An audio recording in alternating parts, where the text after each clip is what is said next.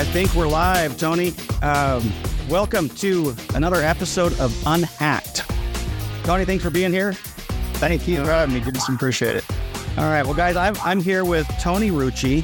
Now, I was introduced to Tony through one of my vendors, and I just asked him, I'm looking for people to come on here. And honestly, what I do, so Tony, just a little background on this podcast. You mentioned when we were talking beforehand about sleeping at night. I don't sleep well at night because my job is making sure people stay in business through protecting their computers, their data, their personal information from cyber attacks. And then also, as you pointed out, fixing printers in the middle of the night too. So, right. Anyway, so this job it's intense. There's never a dull moment. And because so much is on the line, I love to have people checking my work. I believe we all have major blind spots. And so while I will go out to my clients and call myself a cybersecurity expert, and I can look them in the eye and I can say that and I can be comfortable with it, I still want guys like you looking over my shoulder, right? So that's why you're here. I really appreciate you being here.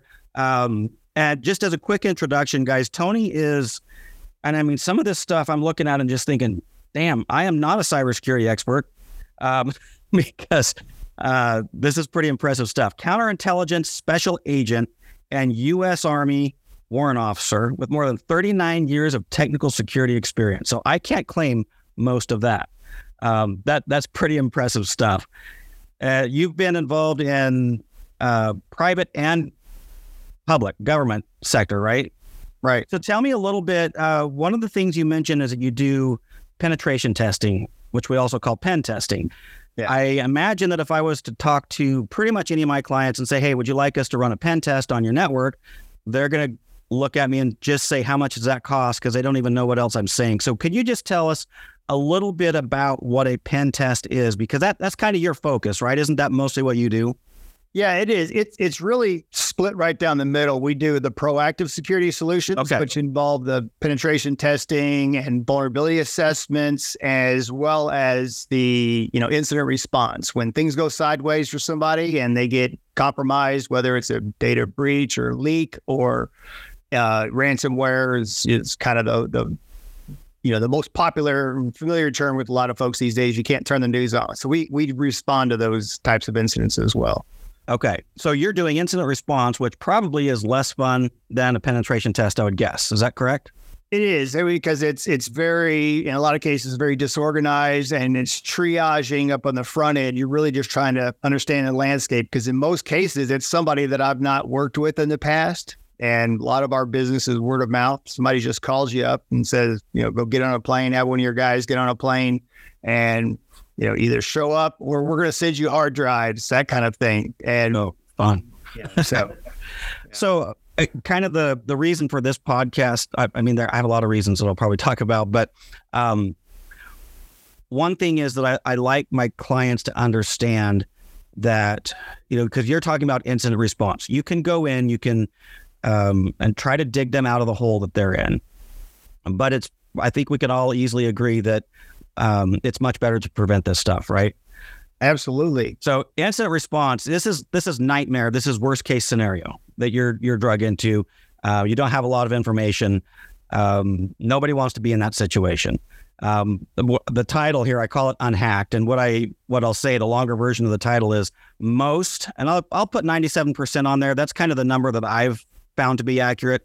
But 97% of breaches were preventable with basic security measures in place. But once you get hit, you cannot get unhacked. And so the Unhacked title is kind of maybe even a misnomer or a false lead-in, because we're not going to talk about how to get unhacked, because I personally don't think you can. I mean, when you go in and do these incident responses, you're not coming out 100% the way you went in, right? Isn't the client there is loss? There is major loss, major damage, correct? There's always something in the background there. There's always that question mark. You're never going to be back to what you might consider 100% if you were ever there. And right. you seldom have 100% data recovery. In those instances, it's you got yourself back in functional operational. You've recovered 80% of your data because, recoveries don't necessarily work out as planned, if they even have them, or they have to rebuild that data. And if they paid the attackers and decrypted the data, a lot of times there's some corrupt data down that chain somewhere where they still don't get it all. And you hate to use that answer of it depends. There's always that it depends. Yeah. And that's just an IT, standard line in a lot of cases, but it's very, very true there. And one of the big questions is, all right, after we get done and we button down, all the hatches and we lock this all down. I like your term because a lot of people say, or the commissioners or whoever might be, we're going to be unhackable, right? I says, oh no, you might get compromised tomorrow night, right? But you're going to be in a better, sense of recovery. You're going to have a better methodology, and there's so many different ways that it goes sideways beyond the initial hack or breach itself. Their recovery strategy, if they have one, their incident response plan, who they bring in, their transparency to their clients, the public, if they're a public entity, and they have to have public disclosure meetings, and, are they transparent? You always hear just a couple hundred emails and that's all it was, and no private data, no PII. And you go, whoa, first report's always wrong. Wait a couple of weeks. They do a little bit more diving, and then it's, okay, well, we give you an update. It's 1.5 million accounts and passwords and credit cards and everything, is out the window. And you go, there you go. Now we're pregnant. Right. Yeah.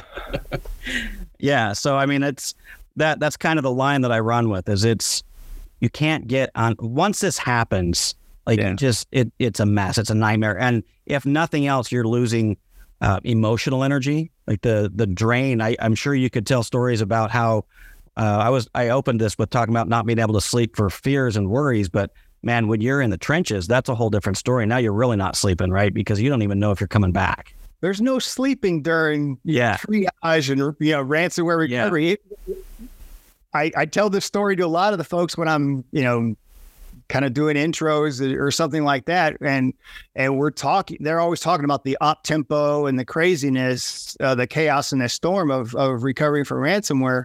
And I'll fly out across country, responding, and a couple of us will converge on a site. We show up out there after flying all day, and we go straight to work and start cracking gear open, and we start triaging, and then the host IT guys, they'll start packing up and 4:00, and I'm going, where are you guys going?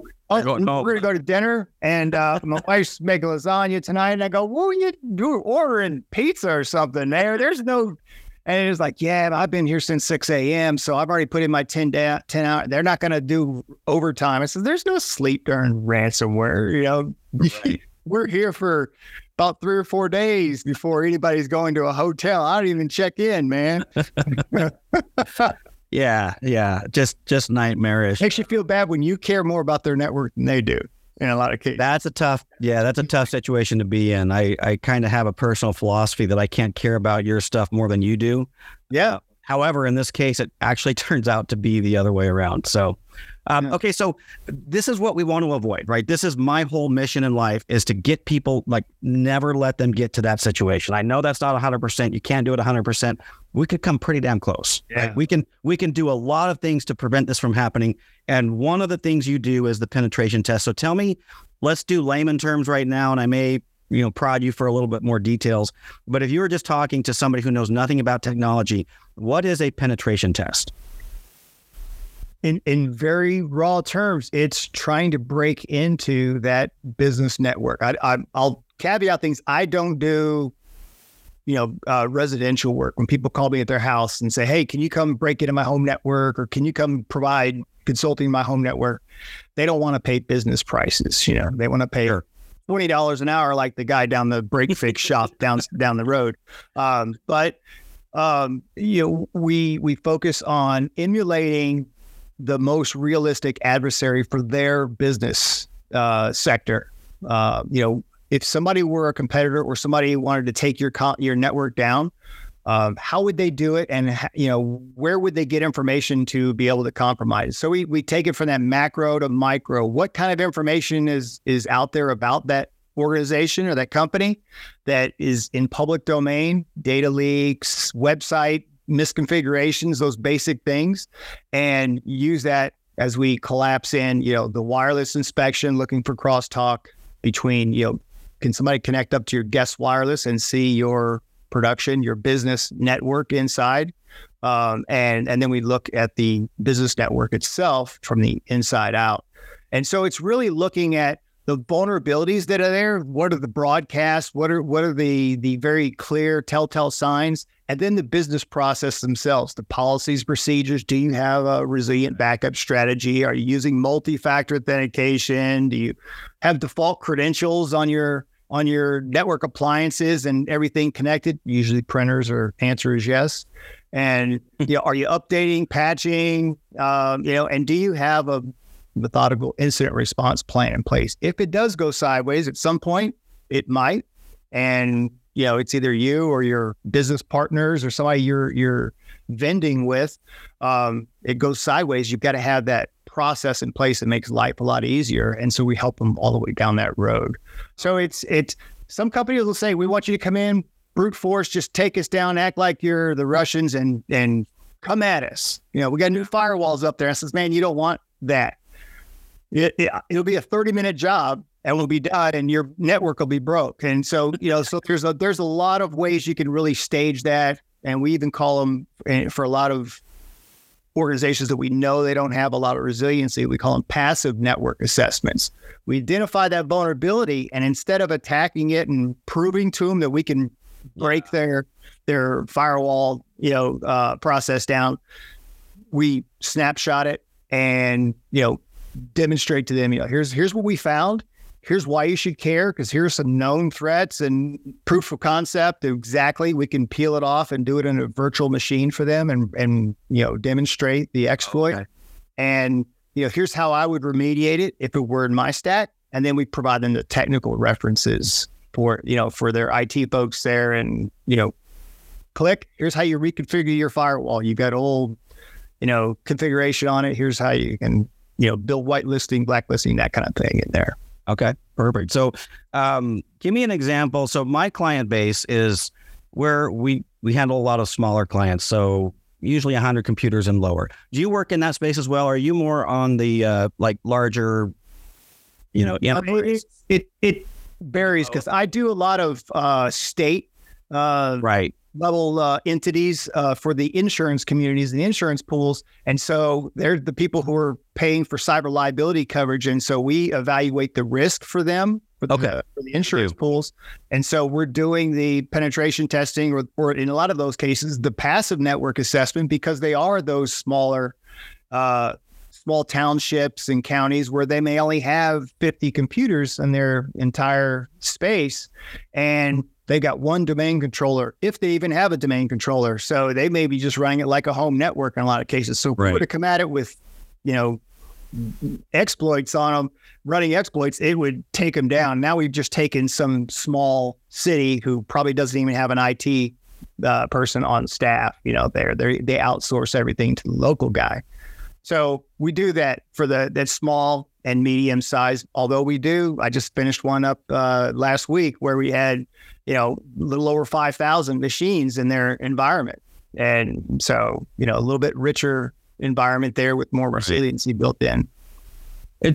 If let's say I brought somebody to you that had what's called a 75 workstation, 75 users. Yeah. And I don't know, let's make it a law firm just for fun.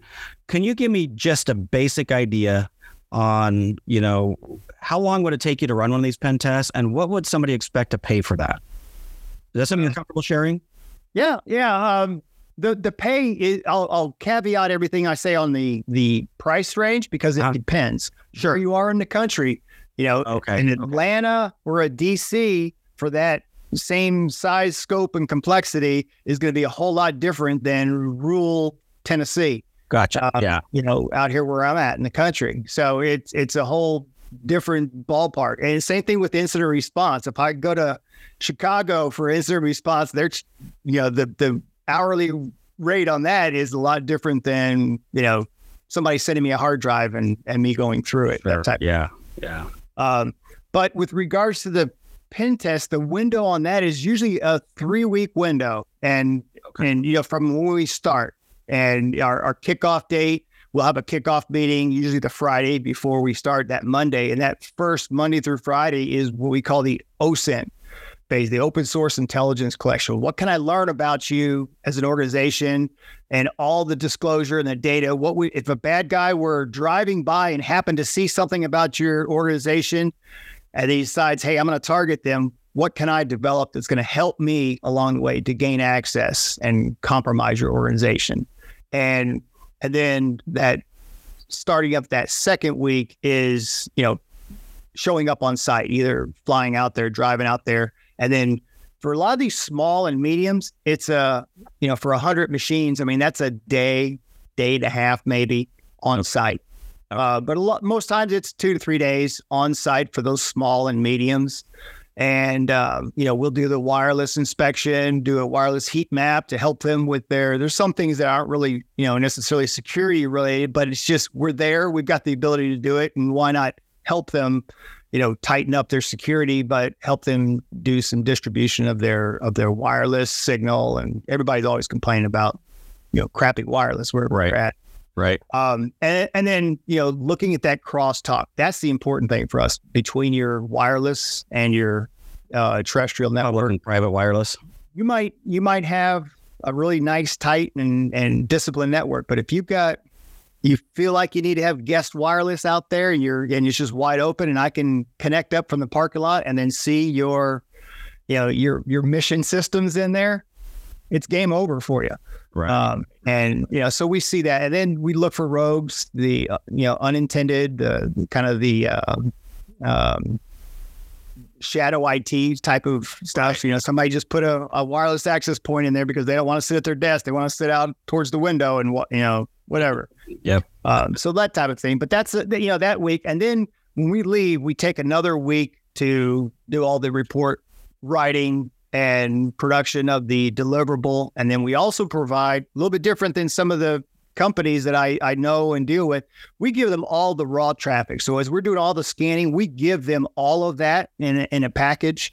In case they are doing any monitoring or they have any interest in being able to kind of cross-correlate any of that data with their systems, that way they can look and see, hey, when on this date and time, there was an IP that was, external and it was scanning. Oh, that was you, on that week when we were doing that early collection, that type of thing. So we give them all that, and then we give all those reports, and we follow up with them about a week later to have the formal out brief.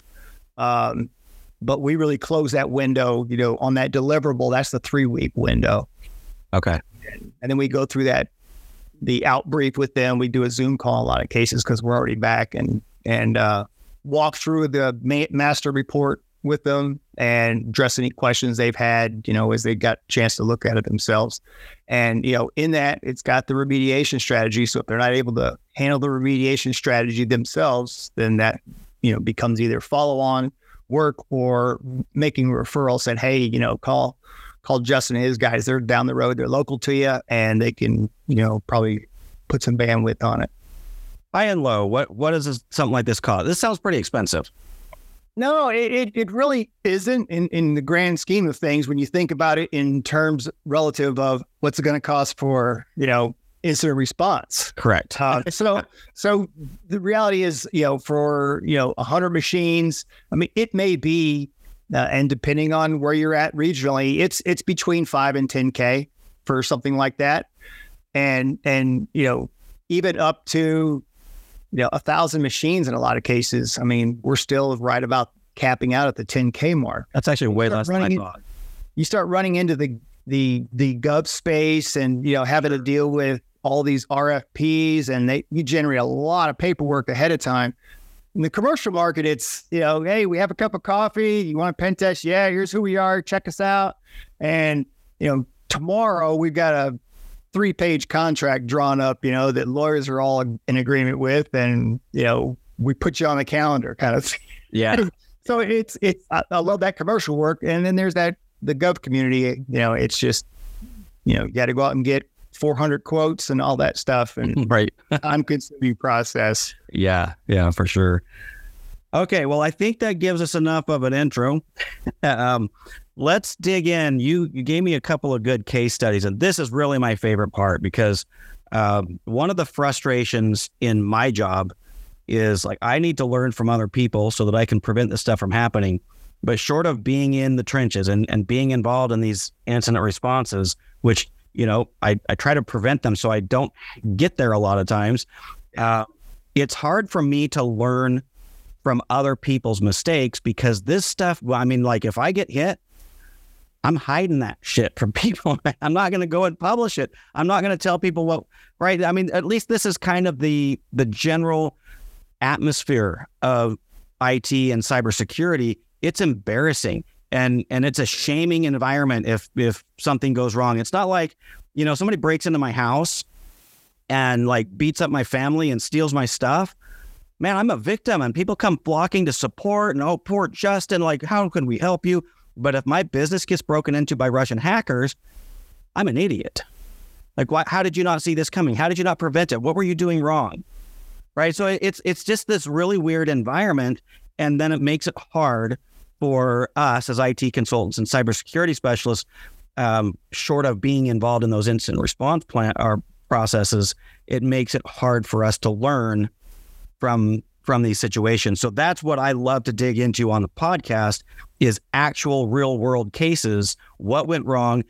How could it have been prevented? What was the damage done? What toll did it take? Stuff like that. So if we could start with, you've got one about a fire department, and I'm just going to let you roll with it. I'll probably ask questions, but tell me that story. Yeah. So, spot on with what you're talking about. You lose a lot of credibility and industry credibility, no matter where you are, what your business space is. That's the big challenge. There are a lot of requirements these days for reporting, depending on where you're at in the gov space or even private sector now, especially if you're in the financial space, you've got some SEC reporting requirements as well. But that is the challenge that wasn't there, 5-10 years ago in a lot of cases. And so, right.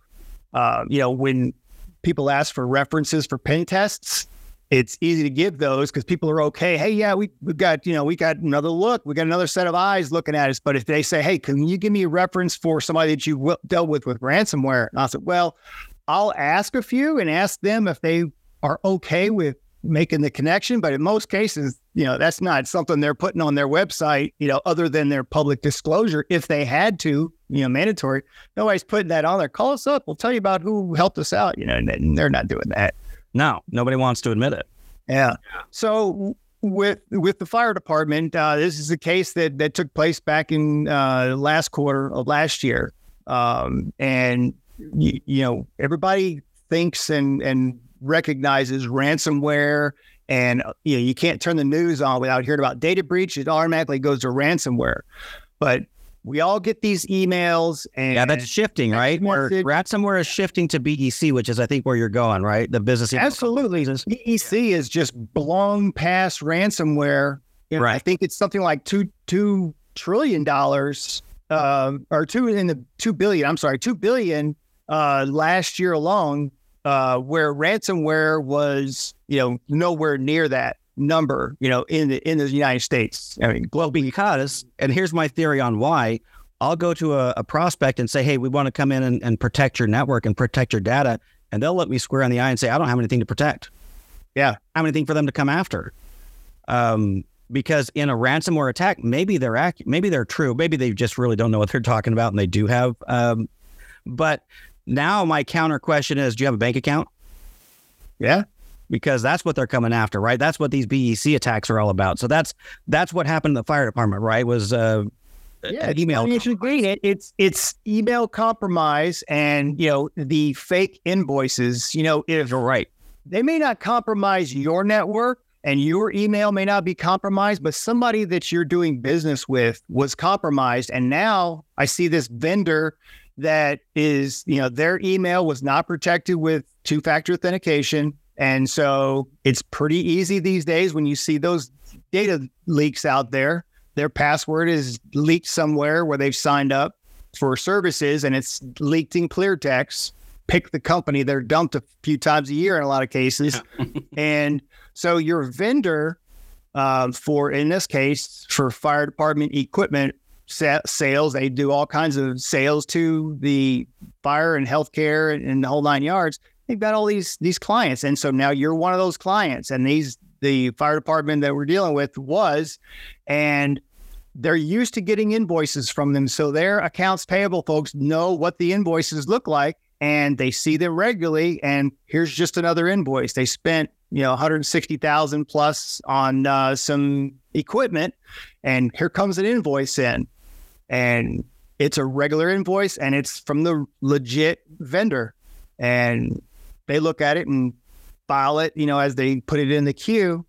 And the attacker is watching this and they say, hey, we just saw an invoice go out, and they're waiting on that strategic moment. Usually it's a couple days before payroll or, end of month or mid-month when they send invoices out.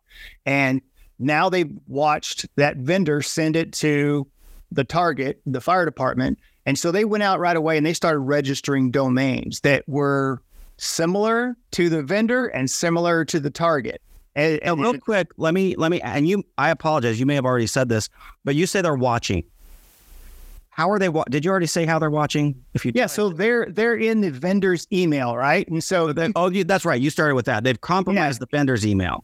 Yeah, and if you think about this, you can log into your email from your phone, your iPad, and a couple different computers. So they're doing that. They're logging into their Outlook from a web-based, right? OA, and they're just sitting back. They're not doing anything malicious. They're just watching for the good email. I go, oh, there you go. Yeah. And there's one that's close to a couple $100,000, and we're going to make a little money off of this. And what they'll do is they've got their processes already in place to pay it. And right before payday, they'll send, another email or something and say, hey, or if they say, I'm going to change our billing process. We're going from ACH to wire transactions now, or vice versa, or we're going to give you different routing numbers. A lot of cases, they won't even think about it. This is where that policy procedure comes in place. If anybody changes your billing process, accounts payable folks, they're the high value target. They should be on the phone with them. They go, hey, Justin, you and I have been working together for several years, and why are we changing this now? What's the deal? And then, it just forces that known person to talk to a known person with a known voice and confirm it. And if it's legit, it's legit. In these cases, it's seldom legit, and they'll put that pressure. Hey, we're we're trying to get this invoice paid. It's back due, 30 days or overdue for however long it is, especially if they know that, through their OSINT collection that they've got a new accounts payable person on their staff because they posted out on LinkedIn. So glad to start working for this company. Hey, look at my badge and look at all the good tchotchkes they gave me when I checked in. And now I got a picture of their badge, even if I wanted physical access. But to bring it back is, they send them that hasty email and we need to get this paid by 3:00, almost textbook. That should be the big red flag. And so they go through and they commit that wire transaction. And ACH, just for sense of discussion piece, ACH is not quite as concerning in a lot of these cases as wire fraud or wire transactions. ACH is much easier to be pulled back. What's the time frame on an ACH? How much time do you have to pull that back? ACH is usually a couple of weeks. Oh, really? Okay. In that window. Yeah. Wire, they ask you 15 different ways, are you sure these routing numbers are correct? Yep. You're not being coerced and there's no duress, and they're asking, yes, just send the dang money, and they're very cautious about it. Once they click it, it's gone. And mostly the window for wire transaction is 48 hours. And if you are able to stumble back and catch it in time, and then you reach out to your financial institution, then, you've got a much better chance. But after that 48-hour window, I've been doing this a long time, and I've only had 2 cases in probably the last 15 years alone that were able to get any money back on wire transaction after, a week-long window type. I'm surprised it's 48 hours. I thought it was more like 24, and even then I wasn't sure. So that's actually better news than I thought, honestly. Yeah. And just real quick, FDIC is not helping anybody, right? Like, no, they're not. No, that's a misconception. Yeah. And they'll take record of it. Yep, sure, okay, and that's really it. And the Secret Service and FBI, they've got the IC3.gov reporting. You report through there, then the local agent will reach out and they'll pass it off to the Secret Service because they've got financial transaction leads and stuff like that. But in a lot of cases, they've really not been productive until just the last year or two. And they've got the RAT team with the FBI, remote access team, I think they call it. What a weird acronym, right? RAT. Yeah, no. But they've actually a recovery asset team, and they've actually had some really good success, and they've made some great relationships, through all their contacts and effort in the last 2 years. But in this case in particular, the one benefit was, so they paid out this $160,000 invoice, which ended up being fraudulent. So they wire it to the new bank. The account was stood up yesterday, and all of a sudden money is being transacted into that account. Fortunate for them, the financial institution that was transacted to, they had been hit with wire fraud in the recent months. So they're on high alert for any of those indicators for them, and they've got their own tags that they watch. And so they kind of delayed that money because they had instructions. As soon as that money hit the bank and that account, they were supposed to forward it to another institution, and that becomes another secondary flag. And it's like, all right, these are all kind of lining up now. And so they stalled things, and now that worked to their benefit in this. Right. And so fast forward now, a few weeks later, the institution gets a real invoice again, and they're contacted by the vendor saying, hey, we're still waiting on that invoice. They go, I already paid that invoice. Oh, no. And they're going, wait a minute. And so now they're all on the phone with each other. But the weird thing is, on this case, and I've only worked one case where they've had the phone call on this, and I'm hearing this is more and more common.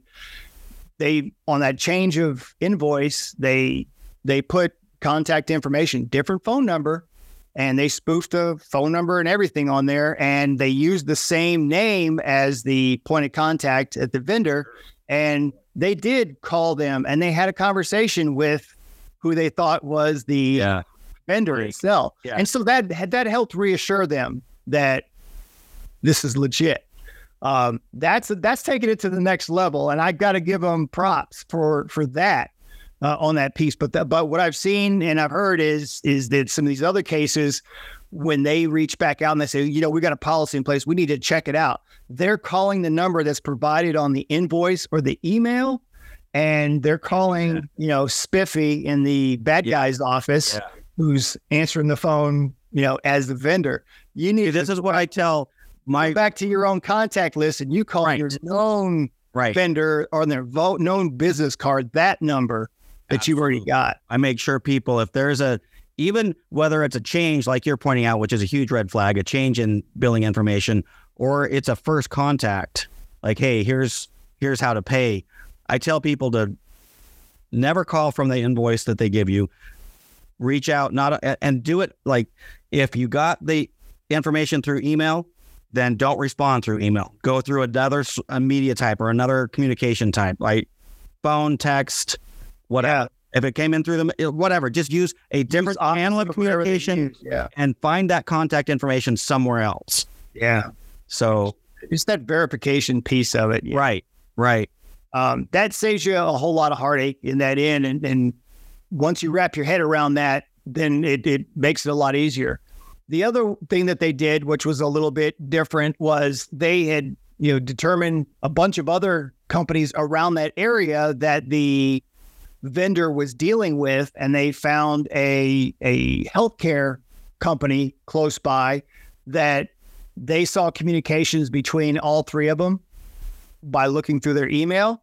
So they went to a domain registrar again. I think they were using Iceland the whole time, or overseas, the same one, and they stood up a domain that was close to this healthcare vendor, made it look a lot like theirs. You can easily change an I to an L and, do everything in caps, and it looks pretty close, or a 1 and L, and people don't catch it all the time, or 2 Vs, that kind of thing for a W. Well, they sent an invoice from, a spoofed invoice from the victim to the vendor, or vice versa, from the second vendor healthcare, over to them for another $40,000, trying and sending it to the same bank, trying to make it look like it was the healthcare people now sending them an invoice. And so it started falling apart at that point. And then, when their IT guy reached out to me, he says, "Hey, we've already done some triaging ourselves. We determined that our stuff isn't compromised. We reached out to the vendor, and of course the vendor's ITs, it's not ours. Ours is locked down straight, and it's like, hey, my questions when I asked, do you have 2-factor authentication right off the bat? And not everybody, most do, and not everybody. I said, well, then you're kind of pregnant. So, you're either all or gone, is kind of thing. And so people who know me, they know I use that weird vernacular. It's, you click it and you're pregnant, and it's really easy to get pregnant. It's real hard to get unpregnant. Yeah. And in these cases, try to determine, exactly who it was, unless you can do forensic analysis. And so now you get lawyers involved and kind of, freezing data, and you get a letter issued where they can make sure that they're not overwriting data, and letter of preservation, so that we can pull forensics if we need to, or at least go back to a certain point in time. But in this case here, it was helpful that the bank had that issue a few months prior. They were on high alert, and we got word about a month later that they received all but about $1,500 back. I was going to ask, okay, so this is this is a positive outcome situation. It was, and I was really surprised because, quite frankly, they were already making plans to, they had filed with their insurance carrier, and they were looking for compensation to be able to make payment on this, and they were out that $160K. Wow. And, they got it. The stars lined up for them. This is a fair, not the way it usually happens. But I'll point out, though, even if you get the money back, or in a ransomware case, even if you get your data back, you've still lost days, weeks, months of productivity, of billable time, of emotional duress. Like, you can't even function in your normal capacity when you're dealing with something like this. And when you're thinking about it as well, okay, great, we got our money back. Did we determine exactly how they got in and who patient zero was on the compromise? Was it vendor email? Was it your email that they just didn't draw a lot of attention to? Maybe they compromised a vendor as a result of you. So you have to go through and do some deep cleaning and confirmation. That's why, logging is so important, being able to attribute, where the compromise originated. Because if you just, hey, we'll just go ahead and patch and log it and turn up MFA, that's probably going to be okay. It may have been that you have a printer that's broadcasting open Wi-Fi. I don't care how much MFA you've got on your network. If it's a trusted device, if somebody can sit in the parking lot and sniff your network, it's game over. Well, so here's one of the most interesting points I learned about these cyber attacks is these guys, they're just businesses. And now we're going to get into another one here shortly where it wasn't. And it was, a lot of times we think that these hackers are like, some 30-year-old dude in his mom's basement in his underwear, eating a bag of potato chips. That's not the case. These guys they're organized businesses.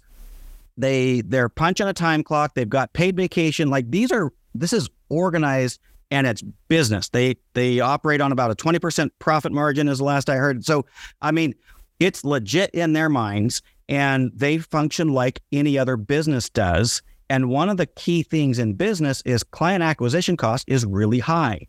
So we like repeat customers. Yeah. And so if I can figure out how to get into your network, Tony, I'm coming back for round 2 and 3 and 4. We see it all the time with ransomware cases. They'll leave little artifacts. Not only will they leave a Bitcoin miner in there because they're going to use your resources. Oh, crap, they've got a lot of horsepower out here. We're going to go ahead and mine some coins in the background. And so you're watching for that outbound traffic as well. And if they found that these people aren't monitoring their network, they don't have a lot of the ERP stuff, and they don't have a lot of endpoint management at all, then they're going to leave a little value add. They're going to leave a little time bomb in there that they can trigger at some point and come back 6 months down the road. Once you've kind of exhaled and relaxed, we're coming back at you. And that's why when all right, now that we got everything back up, we're good to go. It says, no. Now you need to carve off your critical data. You need to start popping drives and start rebuilding critical infrastructure. That's why there's so costly of a recovery piece of it, because you can't just patch your OS that they got into and say that you're good, because that back door may still lie there. And even if it doesn't, they've done all the intel. So you talked about in your pen test, the first thing you do in week 1 is you're just gathering information about people. Yeah. Right? You're learning how to hit them and where to hit them, why, and what their emotional trigger points are. Like that's where a lot of the work is done. Yeah. And now they have that. So they're going to come back and hit you even harder, or at least it's an easier target, right? Yeah. There's Fred in accounting, and he's got 300 social media accounts out there. He's Mr. Social Butterfly. And everywhere he signs up, he uses that same, summer 2023 password.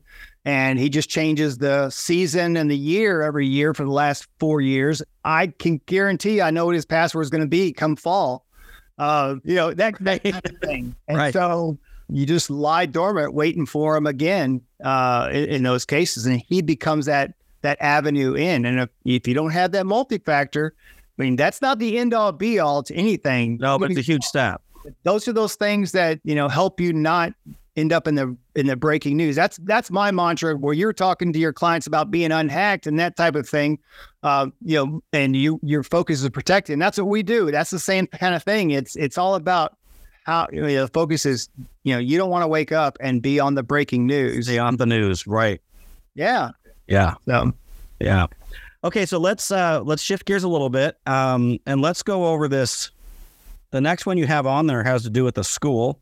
And sadly, schools are big targets. We just see them getting hit over and over, right? Yeah, and it is sad because I deal with a lot of school districts, and they vary all over the map. From small school districts still have a lot of students because a district level has a couple elementary schools, a couple middle schools, maybe a high school, and maybe 5 high schools over a spread region. And so there may be 10, 15,000 students, as a ballpark average in a lot of these districts that we're dealing with. And there's a lot of kids who are pretty tech savvy these days. They've grown up with, something digital in their hand. And there's kids that are, 3 years, 4 years old, in the shopping cart, playing games on there already to keep them busy while you're shopping, and they become very intuitive. They learn a lot more than their computer technology teacher, or who's usually a math teacher. They kind of gave them an additional duty as you're the tech teacher, Yeah. And these kids are sitting back in the back. They're hacking. They're building code. And now with ChatGPT, they doesn't have to take much talent to be able to write code. Now you just have to prompt well, and so these kids have a lot of capability, but in a lot of cases, the kids just have ill intent. They may not have ability. And that's the case of what I was talking to you about, was these kids had a lot of intent, but they didn't have ability. So they did know how to surf around on the internet, and they know how to get on the dark web, and they knew how to go to some of these dark markets that are on the dark web.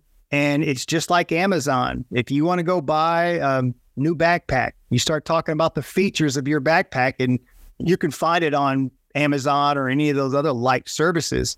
You can do that on dark markets for pretty much anything. What kind of drug are you after? What kind of credit card do you need? Do you need valid? Do you need overseas? Or here, do you need hacking services? And you can hire a hacker, hackers as a service, to perform ransomware attack or, a wide variety of attacks. Do you need to hack my girlfriend's social media account, so I can get, and that's a big question, all the time. Can you hack my girlfriend's Facebook or boyfriend's Facebook? Wow. Yeah. They get blanked out really quick when that's the first question. I got a tech question for you. Like, yeah. But in all seriousness, so this was northeastern United States up there, and it was during COVID, and everybody was working remote. Kind of draw you back to it. Everybody was working remote. Schools were all remote, homeschooling, and the whole 9 yards for that period. But they were all doing everything online. Well, unfortunately, when everybody rushed to the remote movement, we took security seriously, right? No. Yeah. That was an afterthought at best, right? They said, wait a minute. If you think about it, a lot of people went home on Friday. Yeah. And look at the dates. And they were told they can't come back into the office on Monday. Everybody's going to have to be remote. We're not allowed to come in. Like, right. Well, my computer's there. Go run to Walmart. Go run to Best Buy or wherever and go buy a laptop. Or use your own. Use the one that your kids are using. Use your own home system. Yeah. And we'll open up RDP and let everybody in. And, we'll figure it out. Well, they didn't do a good job of figuring it out. My business blew up. I bet it did. I was on a plane. Me and this one guy were on the plane every Monday out, every Friday back out of Knoxville airport. And we're the only two on these planes. And it was kind of crazy because if you ever gone through Dallas, Fort Worth airport, landing at 10 in the morning and it's a ghost town. Nobody was in there. And, I've never been in Dallas without it being no, it's crazy here. Why it's every week. And I was like, this is kind of creepy. But you got used to it because it was like, man, I didn't have any delays. I don't think I had a delayed flight that whole time. And first class upgrades were easy to come by too. Yeah. They were always guaranteed then. But all kidding aside, so everybody was working remote. These kids went on to a site. I mean, I learned this site at the time. It's called Undermarket 2 on the dark websites out there. And you can get lots of different things out there. And hacking services is one of them. And they reached out to one of the groups, and Hack and Crack was the group. These sites are like social media sites, and it's like Yelp. They've got Yelp ratings. They've got the good review ratings, and so they've got the ratings from people who have bought their services. So they've got a 9.2 rating. I pulled it up this morning, and so they've got a 9.2 rating right now. And so when you're looking for hacking services, that's pretty good, right? You're oh wow. And so their menu, when you pull it up, was that you could hire them to do a distributed denial of service attack, a DDoS attack against public-facing servers or a school, website or that, a specific machine or an address or whatever that might be. And for those not familiar, a distributed denial of service attack, there's lots of machines that have been compromised over the world and throughout the world, and they are just sitting there waiting for a command and control I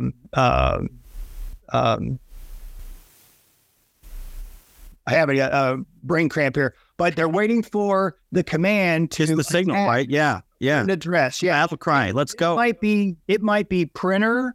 It might be your router. It might be an HVAC, anything that's internet connected, cameras, any of that stuff, TVs, and they just shoot traffic towards a specific address. And if you imagine, you see it all the time, like with concert servers, when they're, somebody opens up the window for concert tickets and all of a sudden they crash because they just got overwhelmed. Everybody's trying to get on at once.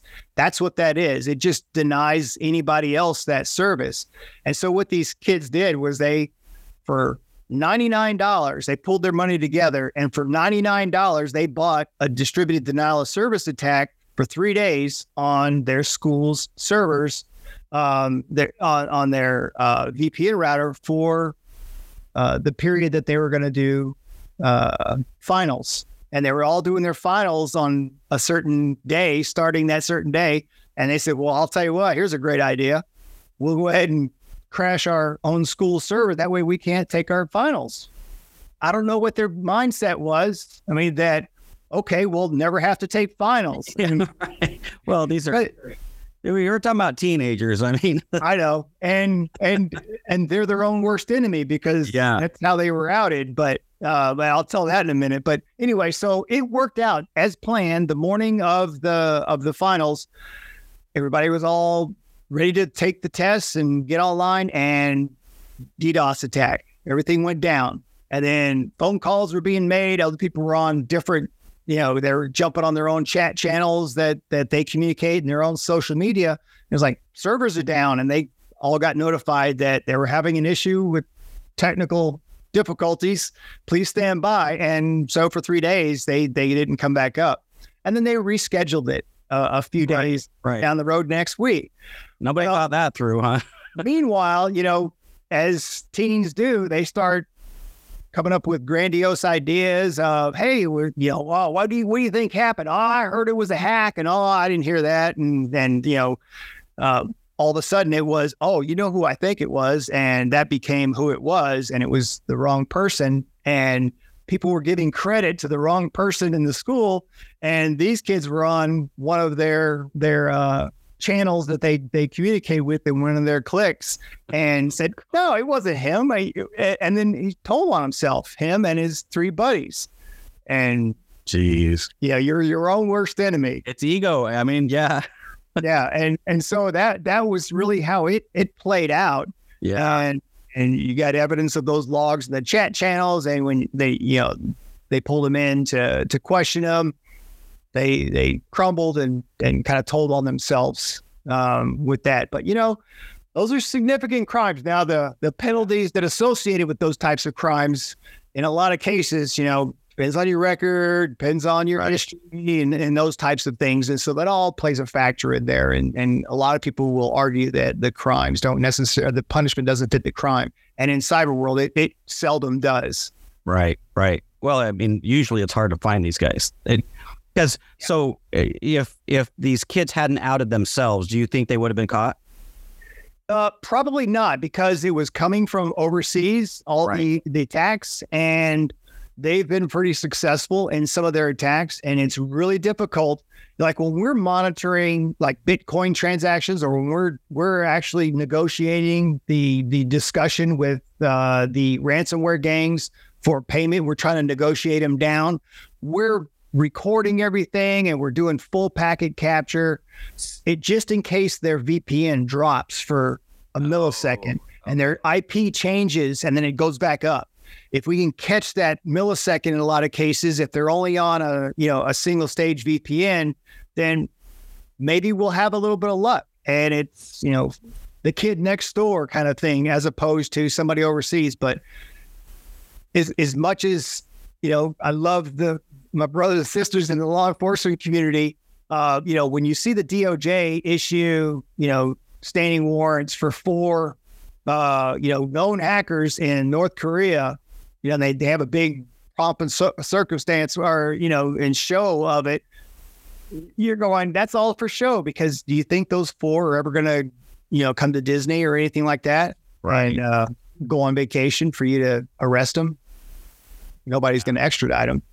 So this is what's terrifying about it, really. Like, you've got, I think earlier in the earlier days of hacking, you had to have a pretty intense skill set, right? Yeah. You had to have resources, you had to have money, you had to have knowledge.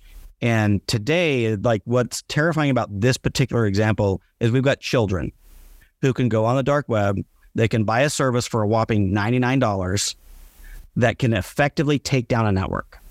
Now, in this case, okay, fine, it just pushed the exam back a week. It wasn't, there wasn't a super malicious intent, neither was there a super negative outcome. But it could have been. It could have been much worse. And we've got monkeys with loaded guns out there that need no skill set. They need like $100 That's it. Yeah, and in a lot of cases, it's absolutely free. You can go out there on the dark web, right. You can download some of those tools that will literally crash and corrupt a server.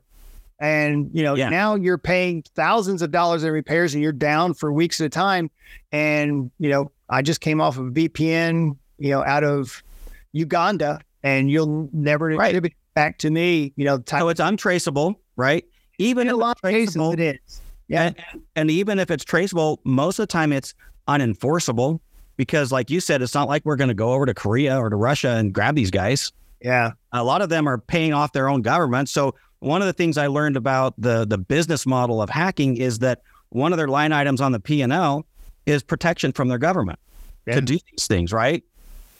And they work very well together. They're better entrepreneurs than we are in the above ground business community. Everybody's so worried about being a competitor in the business community and making sure that they get their own.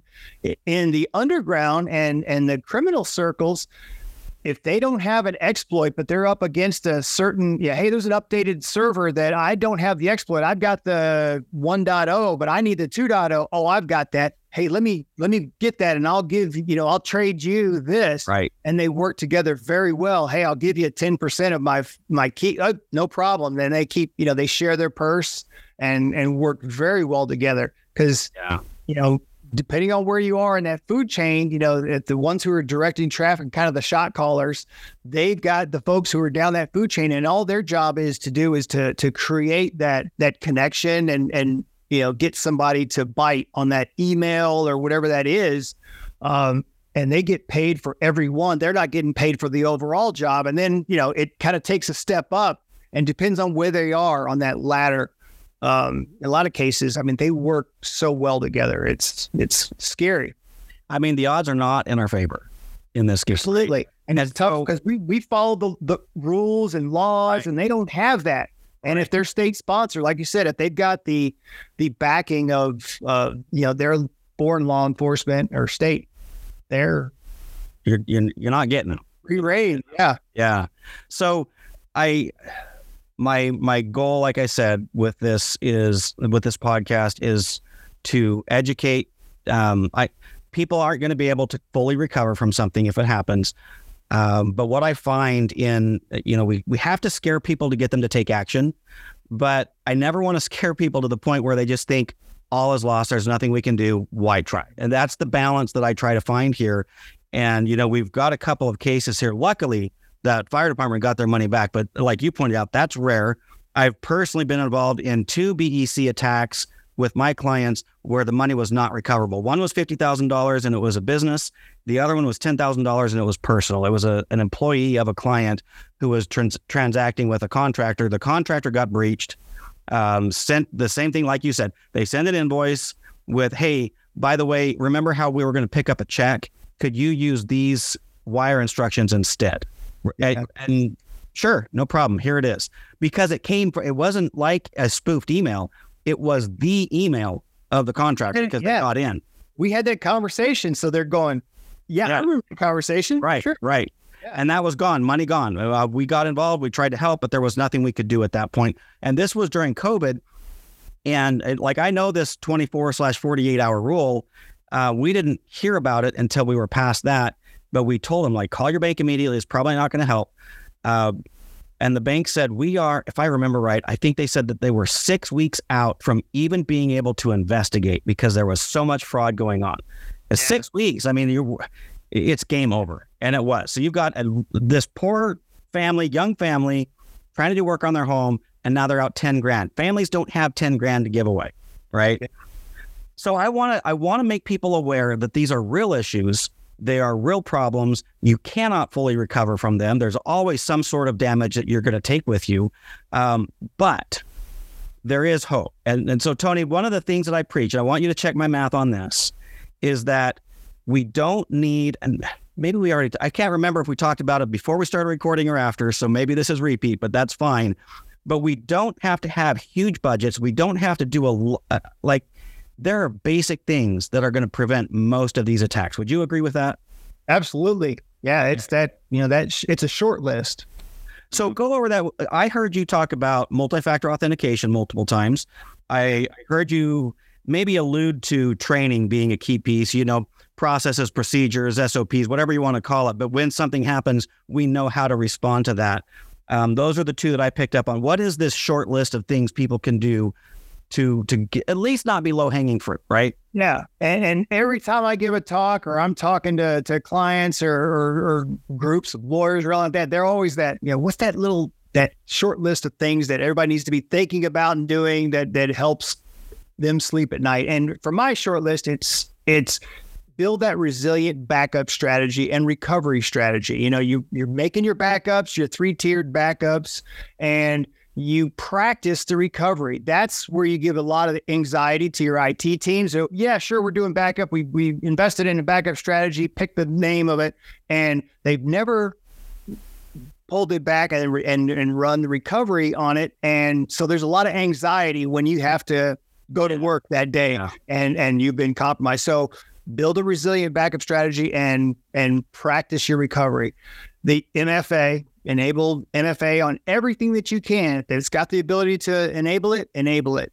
And that's where you get a lot of pushback because, MFA is hard and I don't want to put an app on my phone because that's my personal phone. You got to give me a business phone. And how bad do you want to work? Here's my mindset. Right.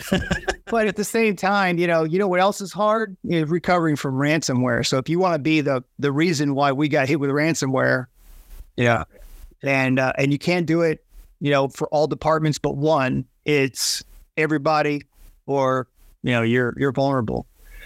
And then lock down those appliances. That's the third one is when you deploy something in the environment, take out the default passwords. They all ship from the factory with default passwords in there. We all know what they are. The bad guys all know what they are. It's easy to find them.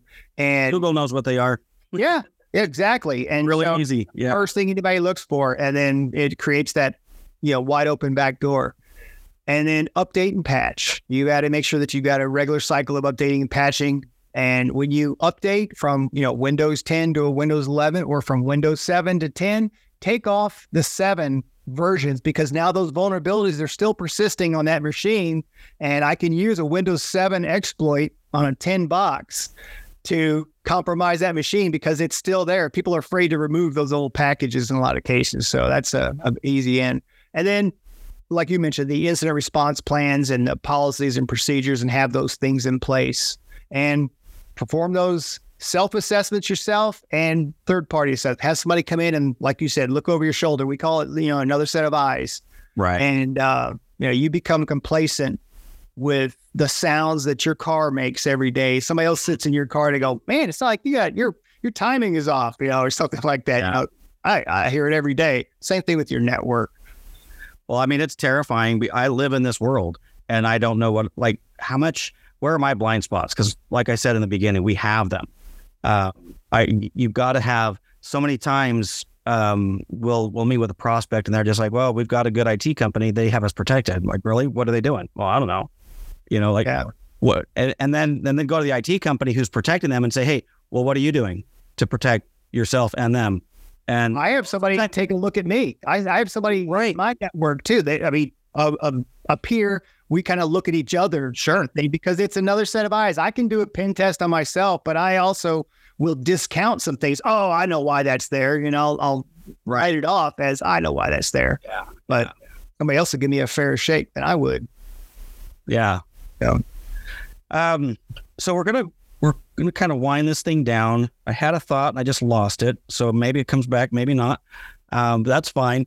But I wanted to kind of end on, I love stories. And one of the things that really kind of caught my attention in your bio, you've done some cool stuff. But you mentioned specifically your involvement during the 9/11 attacks. Will you share that story real quick? Sure. I was blessed, I guess, in throughout my career as an agent and found myself during the last portion of my federal career